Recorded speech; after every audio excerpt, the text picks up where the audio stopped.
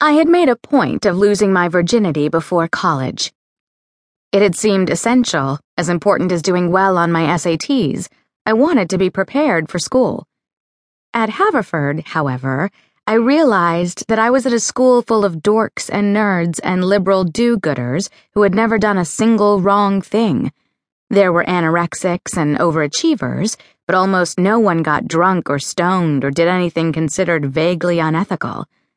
My SAT scores were low compared to my classmates. I had suspected from the start that it was not the right school for me and had applied to many other colleges, artsier, funkier places. But my mother had said I would not get into Haverford, and so when I did, I went. Jonathan Bean was the first person I met.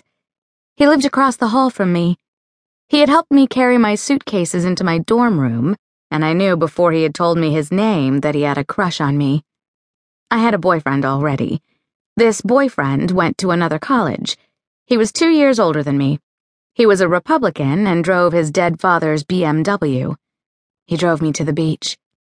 We had sex all the time, it felt like. I considered it practice, only sometimes enjoyable. Instructive. I had given him blowjobs. We had gone 69.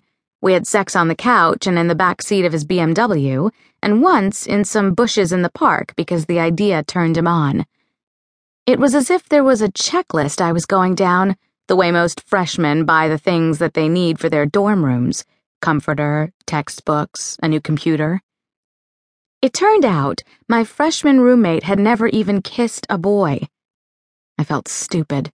I felt so ridiculously stupid because when I arrived, I still felt singularly unprepared.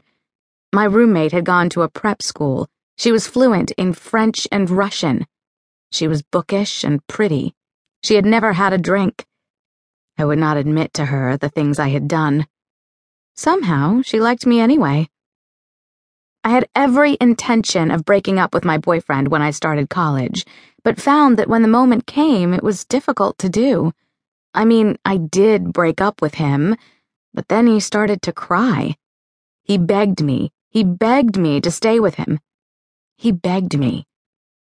"I love you," he said. He had said it all summer long, my slightly older Republican boyfriend, every time we had sex, but I had just thought that he was grateful. "Please don't break up with me," he said. "I need you." And I didn't break up with him. I took it back.